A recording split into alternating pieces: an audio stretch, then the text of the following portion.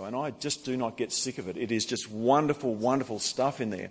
Last week I talked about a very long sentence, and I only realised this morning when Shabu asked me to read this that we've got another long sentence. So maybe we need to get back to the bridge at Phillip Island and have a shot at this. But listen to these great words. Again, we know that when the Word of God is read, that God speaks. This is a time that God speaks during our service. So we're looking at Titus 3, starting from verse 1. In fact, why don't we haven't done this for a while, why don't we stand while we read God's Word this morning? Let's do that together. Why don't we stand? Just dwell on these words from God. Remind them to be submissive to rulers and authorities, to be obedient, to be ready for every good work, to speak evil of no one, to avoid quarrelling, to be gentle, and to show perfect courtesy towards all people. For we ourselves were once foolish, disobedient, led astray, slaves to various passions and pleasures, passing our days in malice and envy, hated by others and hating one another. But when the goodness and loving kindness of God our Saviour appeared, he saved us, not because of works done by us in righteousness, but according to his own mercy, by washing of regeneration and renewal of the Holy Spirit, whom he poured out on us richly through Jesus Christ our Saviour, so that being justified by his grace, we might become heirs according to the hope of eternal life. Amen. Take your seats. Thanks, Shabu. Thanks, John.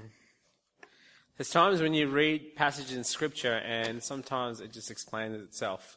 And I just feel like I need to go sit down and let you guys meditate on that for the next 40 minutes. But I need to feed my kids, so I'm up here preaching. That's not true. I do need to feed my kids, but let's pray. Father God, we want to thank you for your word, and as John said, we ask that you would speak to our hearts, both to us individually, but also to us as a community.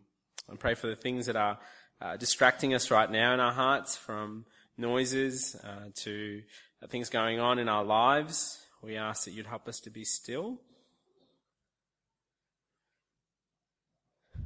and to ask that you would speak to us. May it be for your glory, Lord Jesus, and your glory alone. In your name, amen. Well, if you're visiting Canterbury Gardens, a special welcome to you again. And as you know, as you've heard, we as a church have been travelling through this book of Titus. It's been a great book. It's a beautiful letter. A letter written by a guy called Paul, and he's a planter, an apostle. He's a leader of leaders. He's writing to Titus, who's described as someone he not just calls as a ministry worker. It's not just a working relationship. He calls him his true son of the faith. There's a deep discipleship relationship going there. Titus is a pastor of a network of churches, and he's pastoring it. And there's a lot of challenges that are going on in the church. One of the big challenges, though, I think it starts in Titus 1, where we lay the foundation what this whole letter is about. That it's about doctrine, but doctrine that is based on the gospel of grace. That is the constant reminder throughout all of the chapters, through every single chapter in Titus. You see, keep coming up. So, Paul is writing to this pastor, and there is a group of guys who are sort of distracting this church. And the group of guys, what we've learnt is the Judaizers or the circumcision party who come along and say, look, yes, you believe in Jesus and faith, but let's add an extra thing to the gospel. And Paul's response is very clear. Titus, you tell them to shut up. You tell them to be very quiet, and then you need to come back and bring this church back into order. And how do you do that? Well, you need leaders. And we talked about what does it look like to set up an eldership in this church. And this eldership is not based on people who are, really good at it or skilled. It's all based on character. And then we see the opposite of that, of those people who are against the gospel in the circumcision party. And Titus is instructed again, listen, you need to be grounded in the gospel. You need to be grounded in the gospel of grace, this true doctrine. That I want you to go and teach that and get older men who will invest into younger men. Older women who will invest into younger women. And he's reminded again, as a pastor, what is the key things you need to invest in. So this constant thing is reminded. And not only that, last week we were reminded that this idea of grace is not just something you're passive to it. You don't just go, look, I have received Jesus, I have grace, and in light of that, I just sit back and wait for Jesus to return. No, in light of that, your life should shift. It should change. It should change in the way that you live, that you renounce all kinds of ungodliness that is contrary to the gospel of Jesus. Because we are also, as Christians, waiting for a hope of the return, that Jesus is returning. That's a good thing. But in the meantime, like I said, we don't just sit around and wait for Jesus' return. We are called to be people who are zealous to look for every opportunity to do good work. Not that it saves us, but because of what Jesus has done, we're compelled, we're moved to do good works. So Titus is reminded us that declare this, teach it with all authority. Titus, lead your church. And so we come up to this passage. Now, you read this passage, you had it read to you. It's pretty straightforward. It doesn't sort of try to figure out, I wonder what that says. It's very clear. Titus is told by Paul, remind them. And who's them? Well, in this context, I would say it is, maybe it could be the older men, could be the older women, could be the older, younger guys, the young women. But the point is actually them, meaning I would say with the whole church in this letter. Remind them to be submissive to rulers, submissive to authorities, to be obedient, to be ready for every good work, to speak evil of no one, to avoid quarreling, to be gentle, to show perfect courtesy or kindness toward all people. He's asking Titus, listen, I want you to remind them. What's your memory like? What's your memory like? Mine exactly the same. If you talk to my beautiful wife, she will attest to that my memory is just absolutely terrible. You know when the story goes, usually when you're sitting and you're sharing a story, and I'm usually like, yeah, about 5 years ago, and Beck's like 7. The truck was red, blue. My memory is absolutely terrible. And in my culture, it's a good thing that my memory is bad. You know why? Because in our culture, we have this wonderful thing that anyone who is older than you, you just call them uncle and auntie. And you don't have to remember their name. That's fantastic. I don't have to remember the name. It's uncle, auntie. Whew, that's easy. But what's your memory like when it comes to the truths of who Jesus is and what he's done? What's your memory like when it comes to the truths of Jesus and who he is and what he's done? What is it like when it comes to when Jesus turns around to you and says, yes, you're a follower of Jesus now, be an ambassador for me where I placed you? What's your memory like in those moments? What's your memory like in particular in your interactions with people who don't know Jesus? This is what this passage is trying to get at. It seems that this church may have forgotten. They understand and have been reminded of grace. They've been reminded what it means to be living under this gospel of grace that Paul constantly continues to hammer throughout all of Titus. But it should also show in the way they interact with people around them, particularly in the culture they're living in, particularly with those who don't know Jesus. And the context, firstly, starts off talking about submission. How you submit to the rulers and authorities around you, the church that Titus is pastoring, how you submit to that, guys, is going to reflect who you follow in your witness about Jesus. How you show courtesy or kindness is going to reflect who you belong to, in that you belong to Jesus. It should show that you belong to Jesus in these actions. And in this first few verses, Titus is told, mate, I want you to remind this church, remind them again. Now, this point is to say it's not just reminding them once, it's saying remind them again, over and over, constantly, continuously, you will have to remind them, because just like that church, we're all forgetful people. All of us. And in this context, it's talking specifically not just rulers and authority in the sense of the elders in that church or, the older people or the older women. It's actually talking in the context of the rulers around in that city, the government and the authorities that are over you. And this is not talking about a compromising kind of submission. This is not talking about you put that submission over your faith in Jesus, okay? This is talking about a different kind of submission, a humble submission. How you engage with the people around you who don't know Jesus. And the whole idea is that it's not just a passive kind of submission either. It's not like, oh, I'll just kick back, okay, God tells me to submit, I'll just sit here and submit. No, it's actually quite engaging, because in those verses we hear looking for every good work. We submit. We're obedient to these authorities, but we're also looking for opportunities to represent Jesus by the work that we do. So there's an active involvement in the world that they live in. This is what this church has been reminded to do. Now, what about in an Aussie context? I'm sure we love authority, don't we? Aussies love authority, don't they? Definitely not.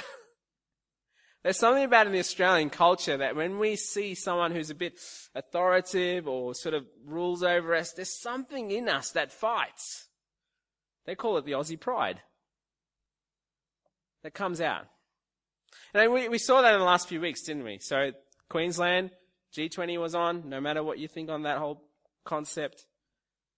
We saw how we viewed authority. It was very clear to see. We saw it in the papers. We saw it in the commentary on the news.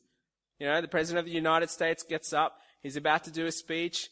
And everyone's in awe. Everyone's listening. Everyone's like, wow, you know, Barack Obama, amazing president.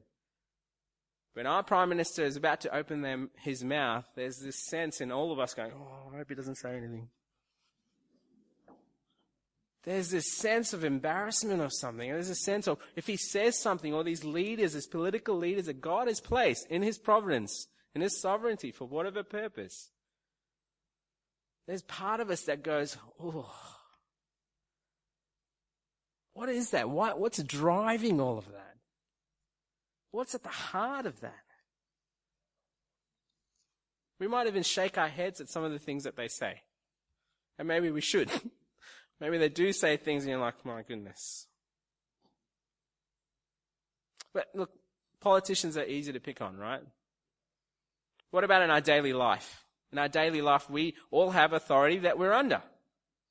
When you were driving here, you were meant to stick to a speed limit. How'd you go? Look, I know it says 60. That's a recommendation. I'm in a hurry. 65 is not too bad. We see it come out when we have this authority enforced on us. So when the speeding fine comes in the mail, and we look at it and go, it's a 60 zone. Look, I know it says 60. I was only 64. We argue against that authority. But you broke the law. What about in those moments where we're sending our tax lodgement in and we're thinking to ourselves, oh, look, I might shift these figures around just to get the best out because the government doesn't need my money. There's this thing that drives in us. Those parking ticket guys are like vultures. I parked in a 2-hour car park. Yes, I was there for 8 hours, I know, but how dare they fine me? I'm going to catch the train. Look, I'm going to go to a train station that doesn't have any ticket people. Jump in. What, you're fining me? Look, there was no ticket person there. I didn't have time to get my Myki card or put money in it. Church, there's this something in us, in all of us, that drives that sort of fight against any kind of submission and authority. But church, we are, if you're a follower of Jesus, you are under authority. We're under the authority of the living God, the creator of the universe. But it's not an authority in where it's sort of like barking orders. It's a loving, gracious authority, like a parent who says, I'm going to give you these commands because I love you. I want you to turn away from those things that are calling you to run into sin because I love you, because if you do that, it will go bad for you. It's a loving authority. It's a gracious authority. But in light of that, God says if we're going to be his representatives here on this earth, he's placed certain authorities over us, and we too should submit to that. Not in the compromise of our faith, but in the way that God has said it.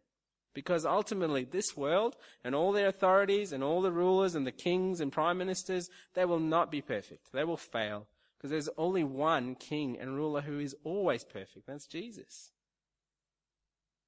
That is the one we ultimately submit to, but in light of that, we submit to people around us. But authorities, the things that people we're placed under, But what about in verse 2? Verse 2 continues to say, speak evil of no one, to avoid quarreling, to be gentle, and to show perfect courtesy toward all people. All people. That means everyone. That means, what about your friends who absolutely cannot stand Jesus? They don't know Jesus. We're talking about people who don't know Jesus. What about that atheist friend who loves bagging out the Christian faith? Is happy to do that, to mock it. How do you go about loving them? How do you go about not speaking evil of them, about not quarreling with them, about not being gentle with them, to show perfect courtesy? What about those who are in the political realm of the same-sex advocates, who are against what we believe as Christians that we ought to believe? What is our response to them? I'm not talking about compromising here, but what is our heartfelt response? What is our response to our Muslim neighbor or friend who doesn't know Jesus? What is our response in those moments? Are we doing what these verses say in verse 2? What about groups that are totally against Jesus? We see that in the moment against schools and chaplains and having CRE teachers and so on. But what is our response if they don't know Jesus? And I'm not talking in apathy, and neither am I saying in compromise. But what is our attitude? What about our friend who doesn't know Jesus, who's constantly putting up pictures on Facebook and Instagram about their wonderful weekend and how wasted they got? Do we just roll our eyes and shake our head? Friends who are addicted to various kind of addictions, who doesn't know Jesus, do we just roll our eyes and shake our head? Even for me, as a parent, as a Christian parent, I've got to confess to you, there have been times when I've been in a cafe somewhere and my kids sometimes are acting really well. And I see someone who might know Jesus, might not know, and mum's doing something and dad's doing something and swearing at the wife, and there's a part of me that goes,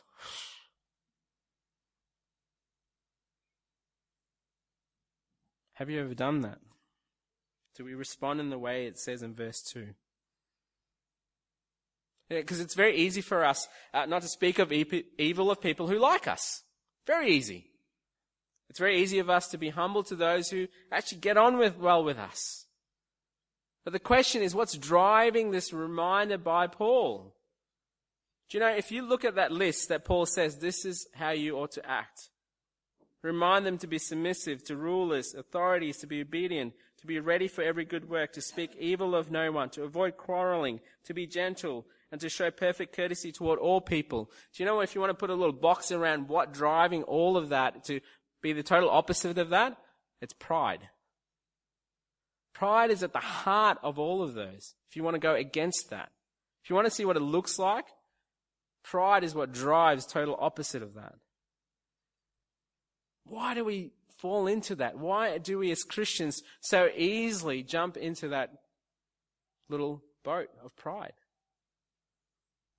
Well, it says it very clearly. At the heart of it, we forget. At the heart of it, we forget. Do you know what we forget? We forget where we've been and to the depths that Jesus went to save us. In the verses, in verse 3, it says, for we ourselves were once foolish, disobedient, led astray, slaves to various passions and pleasures, passing our days in malice and envy, hated by others, hating one another. But when the goodness and loving kindness of our God Savior appeared, he saved us, not because of our works done in righteousness, but according to his own mercy, by the washing of regeneration and the renewal of the Holy Spirit, whom he poured out on us richly through Jesus Christ our Savior, so that being justified by his grace, we might become heirs according to the hope of eternal life. Now, I don't know how long, maybe you've been driving for a long time, but I know when I am driving on the road and I see a learner driver, two things go in my mind. One, I hope I don't get stuck behind them. And two, I'm watching the road because I'm wondering what they're going to do. When we have been driving for a while, it's very easy for us to see these learner drivers and see them as can't believe what they're about to do. Oh my goodness, look how slow they're going. Look what they're doing, how they're swerving. What's going on? Oh, are they turning? Oh no, they're going to hit me. We beep. Maybe you don't, I do. You can pray for me. That's a confession right there. But even for those of us who've just got our Ps, it's exciting, it's great. We're excited for you. Some of us are excited, some of us are scared. But we're excited at the same time, and you're excited to drive. But next time you see a learner driver, there's a part of you that'll go, oh my goodness. Because at the heart of it, all of us forget. We were all learner drivers at some point. We had no idea.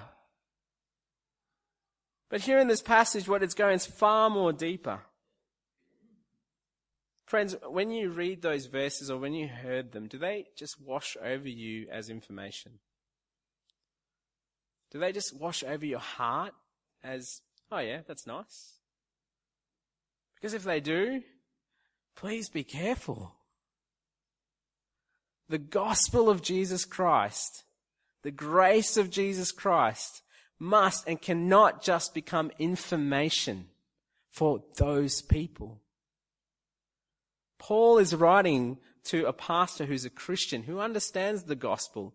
He's been under the discipleship of Paul. So I'm guessing he understands a little bit about the grace context and the whole idea of that theology. I'm guessing he understands that. But right now, Paul is reminding this pastor, remind them, because they too were lost. So are you, Titus. And that means for us, we too need to be reminded. We too need to be reminded of this grace, the length that Jesus went to. Brothers and sisters, if you've grown up in the church and over time, if this has become just information, be careful. Never let the gospel of Jesus Christ just become information to you. Constantly pray that it will capture your heart. It must capture your heart. Because you and I, we were all fools if it wasn't for Jesus. We were all disobedient if it wasn't for Jesus. We were all led astray if it wasn't for Jesus. We were all slaves to passions and pleasures, passing our time gossiping, backstabbing, hating one another, if not verbally, outwardly, or even inwardly in our hearts. All these things might have still been going on in our hearts. This is who we were. And now we see in verse 4, probably one of my favorite words in the Bible in the English translation. But. Despite of who we were, despite of what we've done, despite of where we've been, God in His kindness, in His mercy, in His grace, appears in Jesus Christ, in His perfect timing, as part of His plan to save us. And what does He do it? Think about it.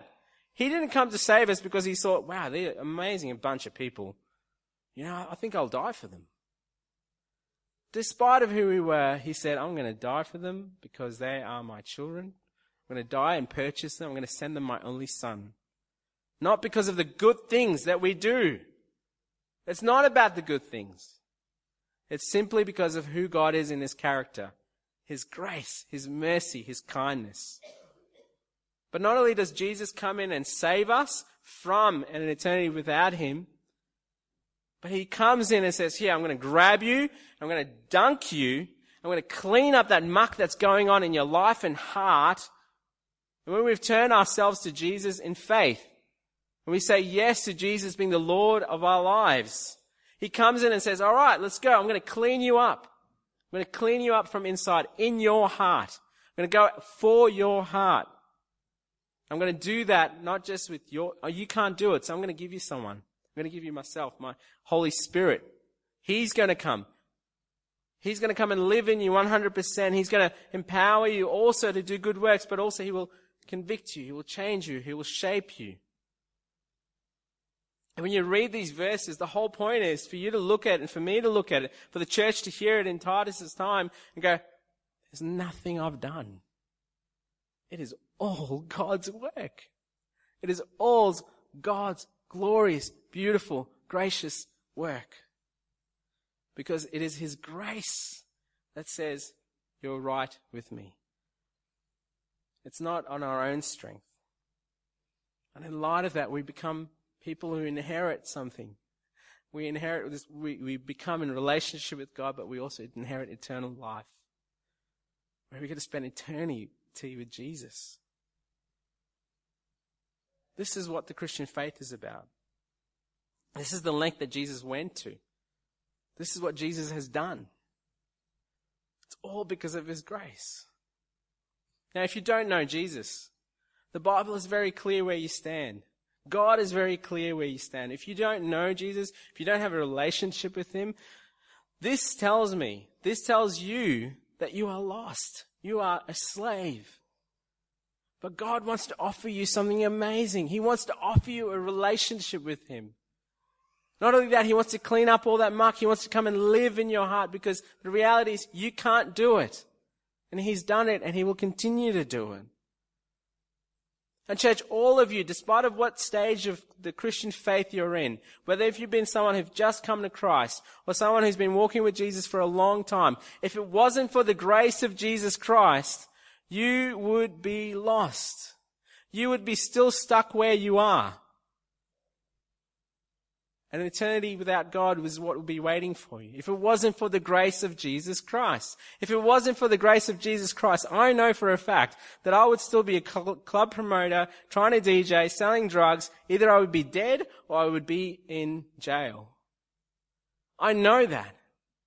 If it wasn't for the grace of God, there are some of you who have grown up in the church, understand the church language, know it full well. But you know it's not till recently or maybe over time, God's grace is shaking you and making you realize, wow, doesn't matter of all the good things that I've done, whether I've been to youth group all my life, if I've done all the Bible studies, if it wasn't for the grace of God, there's no way I could stand. No matter what spectrum you're being in. So God's grace is what sets our Christian faith apart from any other religion that's out there. Because God's grace says, you can't do it. I've done it. I'll continue to do it. And every other religion says, well, if you want to do this, you want to achieve this holiness, you need to do these things. And maybe you'll get into heaven, or maybe you might not. Hopefully we'll see. God's grace says, I've done it. I will continue to do it. So in light of that, church, this is why this passage says, well, in light of this reminder, in light of who you are in Jesus, you ought to live a particular way. And in particular, how you engage with those who don't know Jesus. So this means, for next time when you are on Facebook or Twitter or those blogs or Instagrams and you're seeing those feeds come up, you know those feeds? Certain comments, newspaper articles. As a Christian, something in you boils and you want to attack them. Maybe they're a friend of yours, who knows? Maybe you read this passage and remind yourself where you've been. Because if they don't know Jesus, they're not going to see it. They need to know Jesus first before we go to the moral code of things. Maybe next time you're in your discussions at work and you see the political realm going around and people arguing back and forth of what's the right thing to do.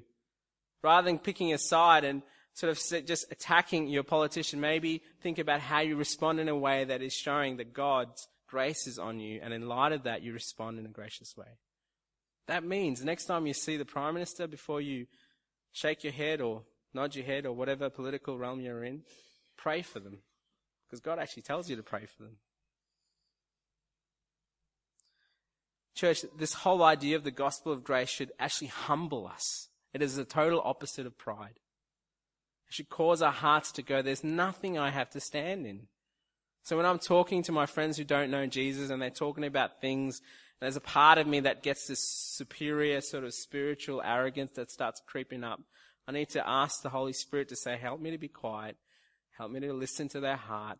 Help me to talk to them about Jesus' grace. Not to attack their moral code, but actually talk about Jesus and who he is. Because until they grasp who Jesus is and what he's done, they will not wake up to the depths of how lost they are. And this is the kind of witness God calls us to. And it's the witness in where we don't just live in this world and exist. We're meant to engage in them. This is why this passage also talks about look for every opportunity for good work. Not because it saves us, because Christ has set us apart. He's made us new. He's making us and changing us to become more like him. And then we have this opportunity to go, because of so much of what Jesus has done, I can't but help live this way. It should flow out in us, wherever God has placed us. In a minute, I'm going to ask the music team to come up. And this song they're going to play, it's an opportunity for us to sit still, to be quiet, to pray, to talk, to write, whatever. Maybe even look at these verses. And I want you to answer these questions in your own heart. So in light of this passage, currently, where are you not submitting under an authority that God has placed over you? Whether if it's a government thing or whether if it's an authority at work, where are you currently not submitting as God expects you to? Talk to God about that. The second question. Where are you at the moment in your attitude towards your unbelieving friends, not really living out verse 2? You're speaking of evil, you're not actually avoiding quarreling, you're actually not being gentle, you're not showing courtesy.